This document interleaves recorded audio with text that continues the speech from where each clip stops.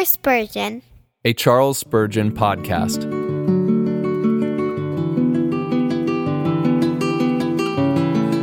The Superlative Excellence of the Holy Spirit, Sermon number 574, delivered on Sunday morning, June 12, 1864, by Charles Spurgeon, at the Metropolitan Tabernacle, Newington. Nevertheless, I tell you the truth. It is to your advantage that I go away. For if I do not go away, the Helper will not come to you. But if I go, I will send him to you. John chapter 16, verse 7. The saints of God may very rightly count their losses among their greatest gains. The adversities of believers minister much to their prosperity. And although we know this, yet through the weakness of the flesh, we tremble at soul-enriching afflictions, and dread to see those black ships which bring us such freights of golden treasure. When the Holy Spirit sanctifies the furnace, the flame refines our gold and consumes our dross, yet the dull ore of our nature does not like the glowing coals, and would rather lie quiet in the dark mines of the earth. As silly children cry because they are called to drink the medicine which will heal their sicknesses, even so do we.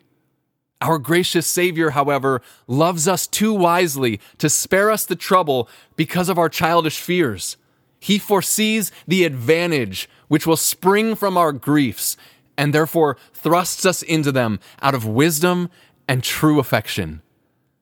It was a very great trouble to these first apostles to lose their teacher and friend. Sorrow had filled their heart at the thought that he should depart, yet his departure was to give them the greater blessing of the Holy Spirit, and therefore their entreaties and tears cannot avert the dreaded separation. Christ will not gratify their wishes at so vast an expense as the withholding of the Spirit. Mourn as they may under the severe trial, Jesus will not remain with them because his departure is advantageous to the highest degree.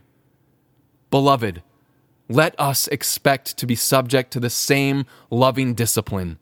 Let us count on losing happy circumstances and choice enjoyments when Jesus knows that the loss will be better for us than the enjoyment. God has given two great gifts to his people. The first is his Son for us.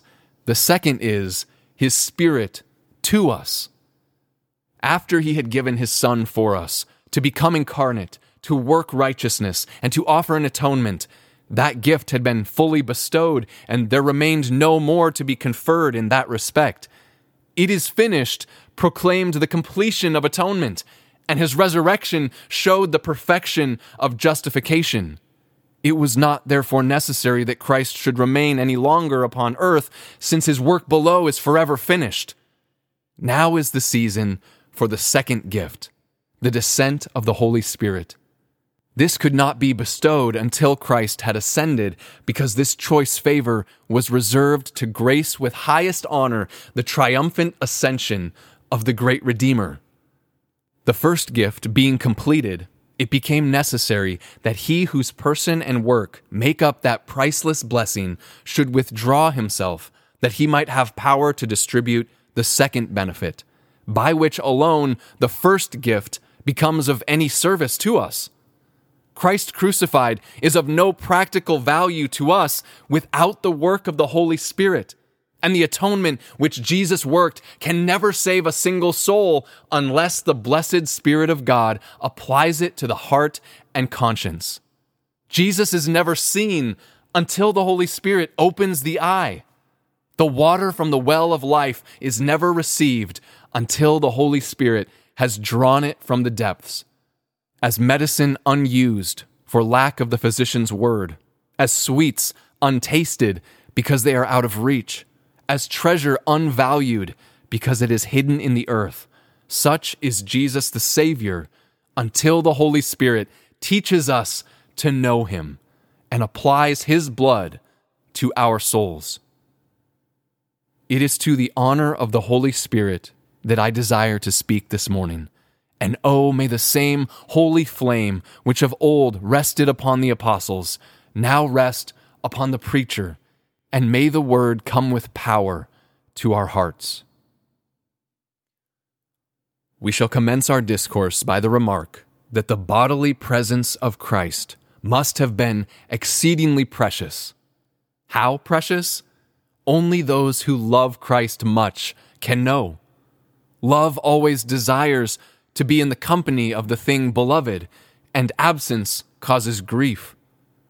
What is fully meant by the expression, sorrow has filled your heart, only those who anticipate a similar loss can know. Jesus had become the joy of their eyes, the sun of their days, the star of their nights. They were as little children, and now that their Lord and Master was going, they felt they should be left as orphans. Well might they have great sorrow of heart. So much love, so much sorrow when the object of love is withdrawn. Consider, my brothers and sisters, the joy which the bodily presence of Christ would give to us this morning, and then you can tell how precious it must be.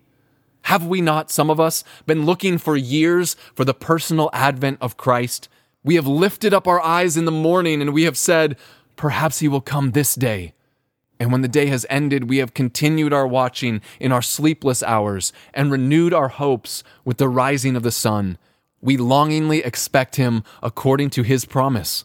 And like servants who watch for their Lord, we stand prepared, waiting for his appearing. We are looking forward to the day of the Lord. This is the bright hope which cheers the Christian, the hope that the Savior shall descend to reign among his people gloriously.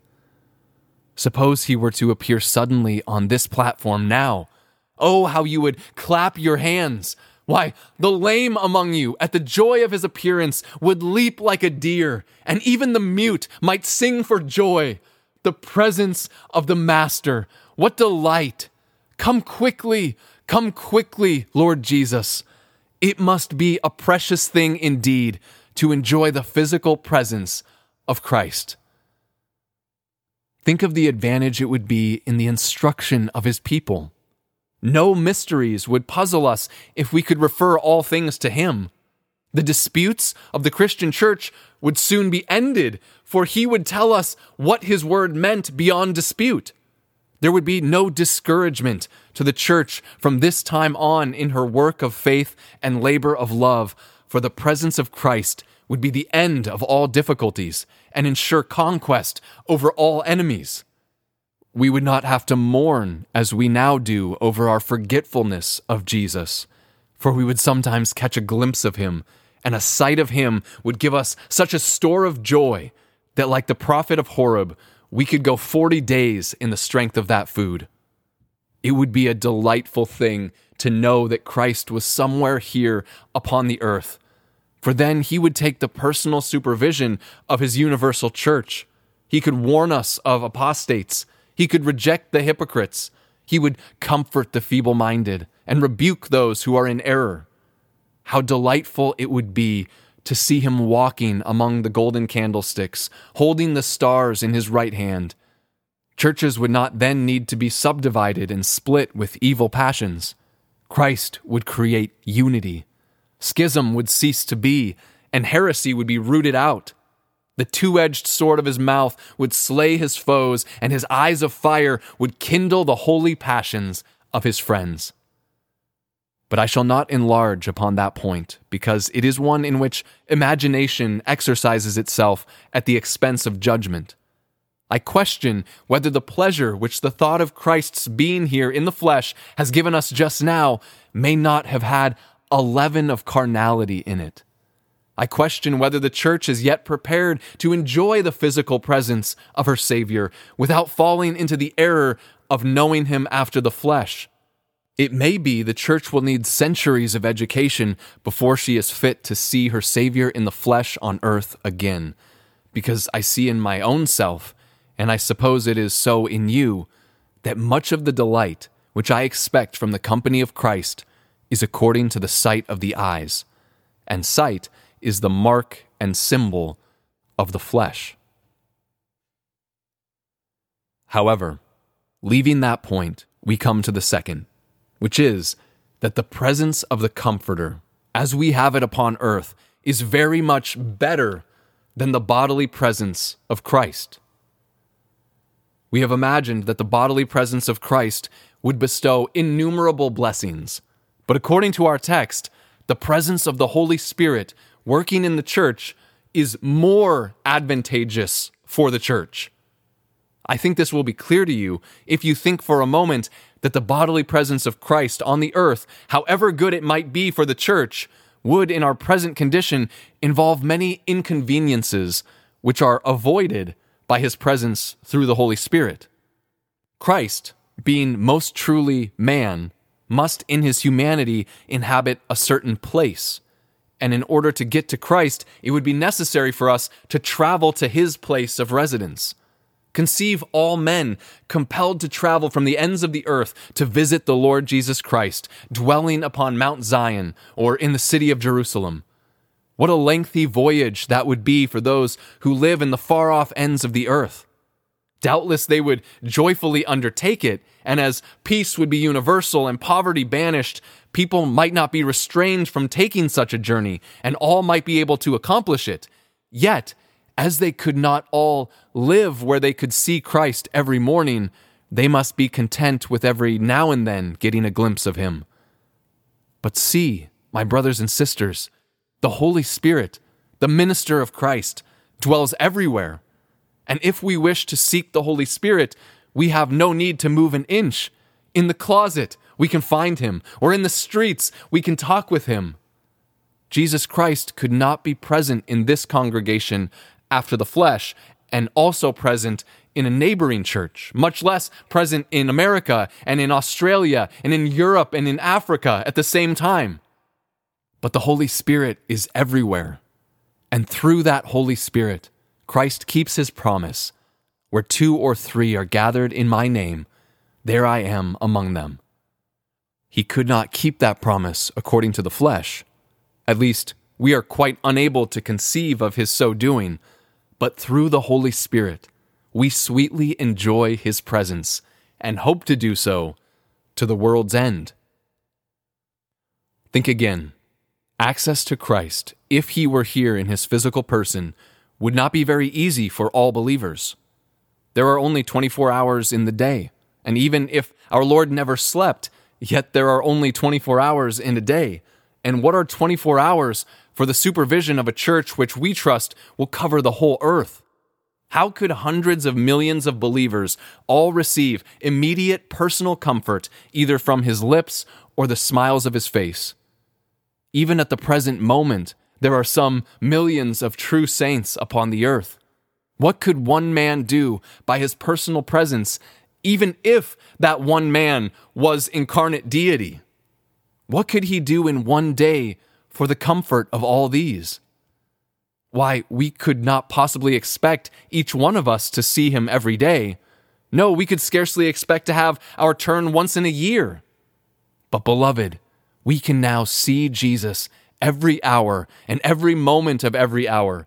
As often as you bow the knee, his Spirit, who represents him, can commune with you and bless you. No matter whether it be at the dead of night that your cry goes up or under the blaze of burning noon, there is the Spirit waiting to be gracious, and your sighs and cries climb up to Christ in heaven and return with answers of peace. Perhaps these difficulties did not occur to you at first thought, but if you meditate a while, you will see that the presence of the Spirit, avoiding that difficulty, makes Christ accessible to every saint at all times, not to a few choice favorites, but to every believing man and woman. The Holy Spirit is accessible, and thus the whole body of the faithful can enjoy present and perpetual communion with Christ. Yet more, my brothers and sisters, if Jesus Christ were still present with his church in the flesh, the life of faith would not have such room for its display as it now has. The more there is visible to the eye, the less room for faith. The Roman Catholic Church, which has little enough of true faith, provides everything to work upon the senses, Your nostrils are regaled with incense, and your ears are delighted with sweet sounds. The more faith grows, the less it needs outward helps. And when faith shows her true character and is clean divorced from sense and sight, then she needs absolutely nothing to rest upon but the invisible power of God. She has learned to hang as the world hangs, upon no seen support. Just as the eternal arch of blue sky springs right up without props, so faith rests upon the invisible pillars of God's truth and faithfulness, needing nothing else to support her. The presence of Christ Jesus here in bodily flesh and the knowing of him according to the flesh would be to bring the saints back to a life of sight and, in a measure, spoil the simplicity of naked trust. You remember the Apostle Paul says, "From now on we regard no one according to the flesh." Yes, he says, even though we once regarded Christ according to the flesh, we regard him thus no longer. To the skeptic who should ask us, why do you believe in Christ? If Jesus had remained upon the earth, we could always give an easy answer. There he is. There is the man. Behold him as he continues still to work miracles. There would be very little room for faith's holy adherence to the bare word of God, and no opportunity for her to glorify God, trusting where she cannot trace. But now, beloved, the fact that we have nothing visible to point to which carnal minds can understand, this very fact makes the path of faith more truly congenial with its noble character. Faith, mighty faith, the promise sees, and looks to that alone, which she could hardly do if she could look upon the visible person of a present Savior. Happy day it will be for us when faith enjoys the full fruition of her hopes in the triumphant advent of her Lord, but his absence alone can train and educate her to the needed point of spiritual refinement. Again, dear friends, the Holy Spirit is more valuable to the church in her present militant state than the presence of Christ could be conceived to be, because Christ must be here in one of two ways. Either he must be here suffering or not suffering. If Christ were here suffering, then how could we conclude that his atonement was finished? Is it not much better for our faith that our blessed Lord, having once for all made a single sacrifice for sin, would sit at the right hand of the Father? Is it not much better, I ask, than to see him still struggling and suffering here below?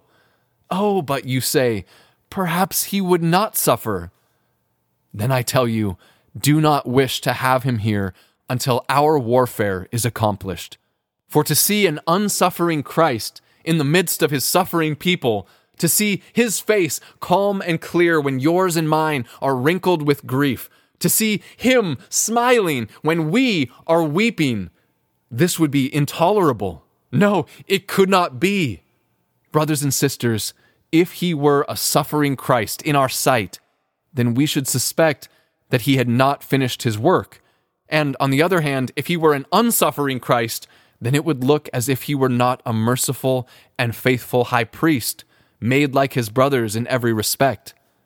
These two difficulties throw us into a state of thankfulness to God that we do not have to answer the dilemma, but that the Spirit of God, who is Christ present on earth, relieves us from these difficulties and gives us all the advantage we could expect from Christ's presence in a tenfold degree. Only this one further remark, that the personal presence of Christ, as highly as we think of it, did not produce very great results in his disciples until the Spirit was poured forth from on high. Christ was their teacher. How much did they learn? Why, there is Philip. Christ has to say to him, "Have I been with you so long, and you still do not know me, Philip?" They were puzzled by questions that little children can now answer. You can see that at the end of their 3 years' course of training with Christ, they had only made slender progress. Christ is not only their teacher, but their comforter. Yet how frequently Christ was not a comfort to them because of their unbelief. After he had uttered that delightful discourse, which we have been reading, he found them sleeping for sorrow. In this very chapter, when he is trying to comfort them, he adds, "But because I have said these things to you, sorrow has filled your heart." Christ's objective was to foster the graces of his disciples, but where were their graces? There is Peter. He does not even have the grace of courage and consistency, but denies his master while the rest of them forsake him and run. There was not even the Spirit of Christ infused into them. Their zeal was not tempered with love, for they wanted fire from heaven to consume his adversaries, and Peter drew a sword to cut off the high priest's servant's ear. They scarcely knew the truths which their master taught, and they were far from absorbing his heavenly spirit. Even their endowments were slender. It is true, they once worked miracles and preached, but with what success? Do you ever hear of Peter winning 3,000 sinners under a sermon until the Holy Spirit came? Do you find any of them able to edify others and build up the church of Christ? No, the ministry of our Lord Jesus Christ, considered only as to its immediate fruits, was not to be compared with ministries after the descent of the Spirit. He came to his own, and his own people did not receive him. His great work as a Redeemer was a complete triumph from beginning to end. But as a teacher, since the Spirit of God was only upon him and not upon the people, his words were rejected, his entreaties were despised, and his warnings unheeded by the great multitude of the people.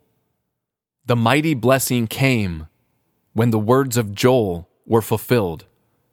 And it shall come to pass afterward that I will pour out my Spirit on all flesh. Your sons and your daughters shall prophesy. Your old men shall dream dreams, and your young men shall see visions. Even on the male and female servants in those days, I will pour out my Spirit. That was the blessing, and a blessing which, we venture to say again, was so rich and so rare that it was indeed advantageous that Jesus Christ should go, that the Holy Spirit might descend. I now pass on to the third point of the subject with brevity. We have come thus far. The presence of Christ admitted to be precious, but the presence of the Holy Spirit most clearly shown to be of more practical value to the Church of God than the physical presence of the Lord Jesus Christ. Advance then to the third point. The presence of the Comforter is superlatively valuable. We may gather this, first, from the effects which were seen on the day of Pentecost. On the day of Pentecost, the heavenly wind sounded the alarm of war. The soldiers were ill prepared for it. They were a small band, having only this virtue, that they were content to wait until power was given to them. They sat still in the upper room. That mighty sound was heard across Jerusalem. The forceful whirlwind travels on until it reaches the chosen spot. It fills the place where they are sitting. Here was a sign of what the Spirit of God is to be to the church. It is to come mysteriously upon the church according to the sovereign will of God. But when he comes like the wind, it is to purge the moral atmosphere and to quicken the pulse of all who spiritually breathe. This is a blessing indeed, a blessing which the church greatly needs. I wish that this rushing mighty wind would come upon this church with an irresistible force that would carry everything with it, the force of truth, but of more than truth, the force of God driving truth home upon the heart and conscience of men. I desire that you and I could breathe this wind and receive its invigorating influence, that we might be made champions of God and of His truth. Oh, that it would drive away our mists of doubt and clouds of error. Come, sacred wind. England needs you. The whole earth requires you. Come, Holy Spirit, come. We can do nothing without you, but if we have your wind, we spread our sail and speed onward toward glory. Then the Spirit came as fire. A fire shower accompanied the rushing mighty wind. What a blessing this is to the church. The church needs fire to give life to her ministers, to give zeal and energy to all her members. Having this fire, she burns her way to success.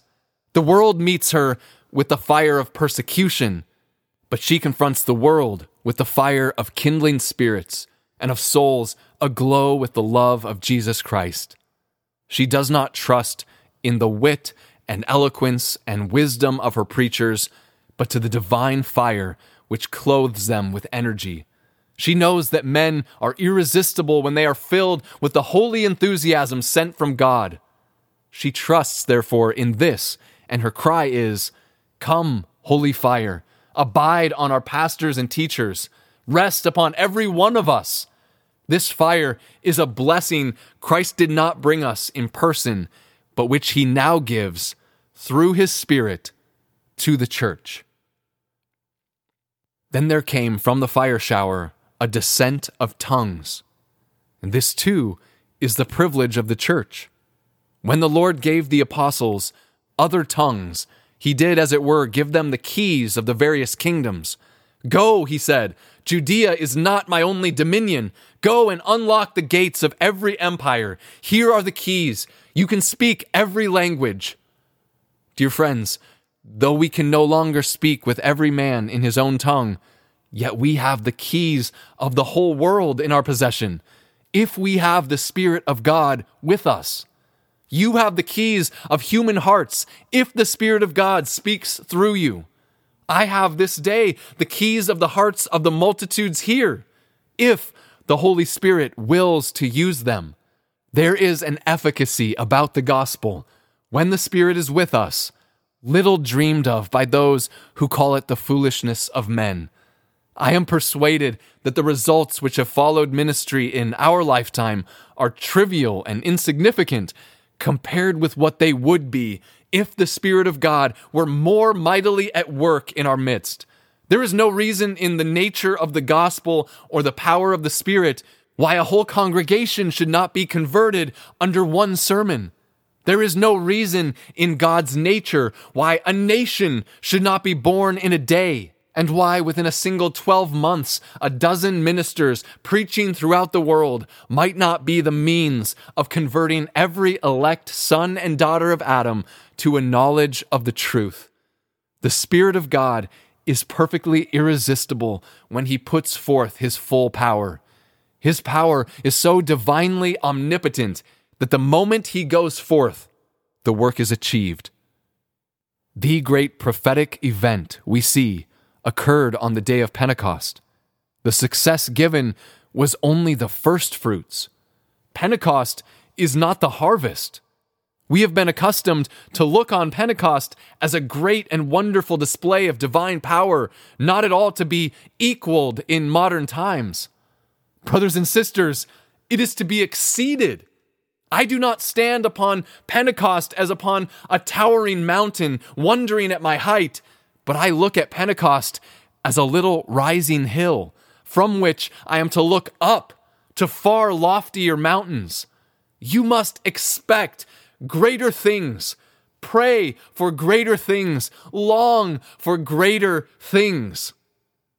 Here is this England of ours, sunk in stolid ignorance of the gospel.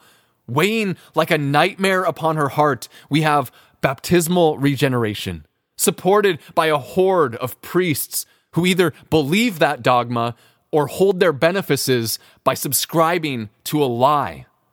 How is this incubus to be shaken off of England? Not by might, nor by power, but by my Spirit, says the Lord. There is France, cursed with infidelity, fickle, merry, given up to pleasure. How is she to be made sober and sanctified unto God? Not by might, nor by power, but by my Spirit, says the Lord. Then there is Germany, with her metaphysical skepticism, her half-Roman Catholicism, that is to say, Lutheranism, and her abounding papal system. How is she to arise? Not by might, nor by power, but by my Spirit, says the Lord. Far away in Italy sits old Rome, the harlot of the 7 hills, still reigning queen triumphant over the great part of the earth. How is she to die? Where is the sword which shall find its way to her heart? Not by might, nor by power, but by my Spirit, says the Lord. The one thing, then, that we need is the Spirit of God. Do not say that we need money. We shall have it soon enough when the Spirit touches men's hearts. Do not say that we need buildings, chapels, edifices. All these may be good in themselves, but the main need of the church is the Spirit, and men into whom the Spirit may be poured. If there were only one prayer which I might pray before I die, it would be this: Lord, send your church men filled with the Holy Spirit and with fire. Give to any denomination such men, and its progress will be mighty. Keep back such men. Send them college gentlemen of great refinement and profound learning, but of little fire and grace, dogs which cannot bark, and soon that denomination will decline.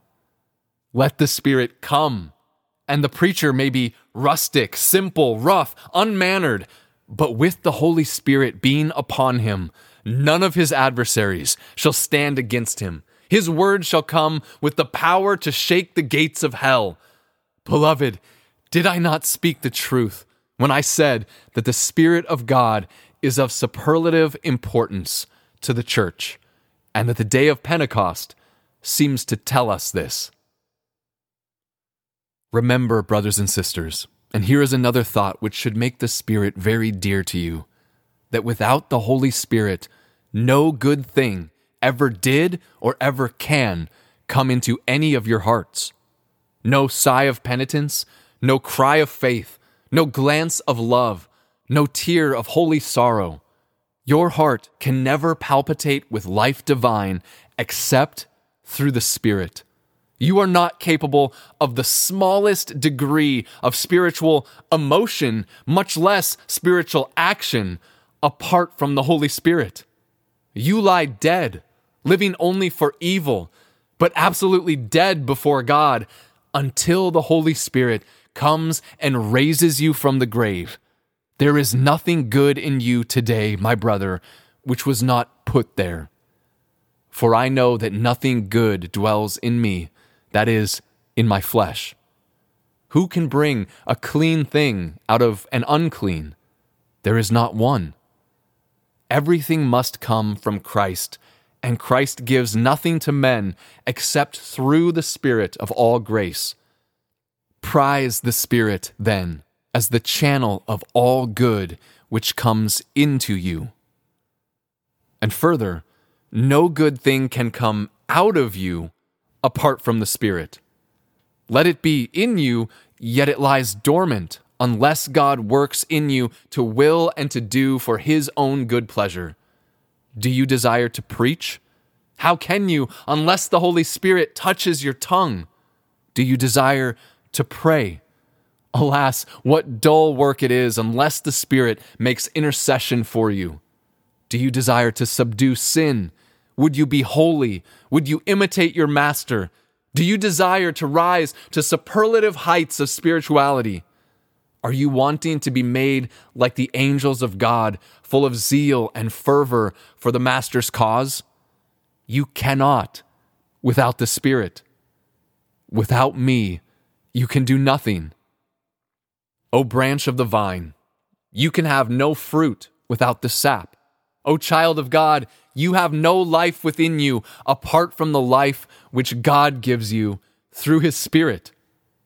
Have I not said well, then, that the Holy Spirit is superlatively precious, so that even the presence of Christ after the flesh is not to be compared to His presence for glory and for power?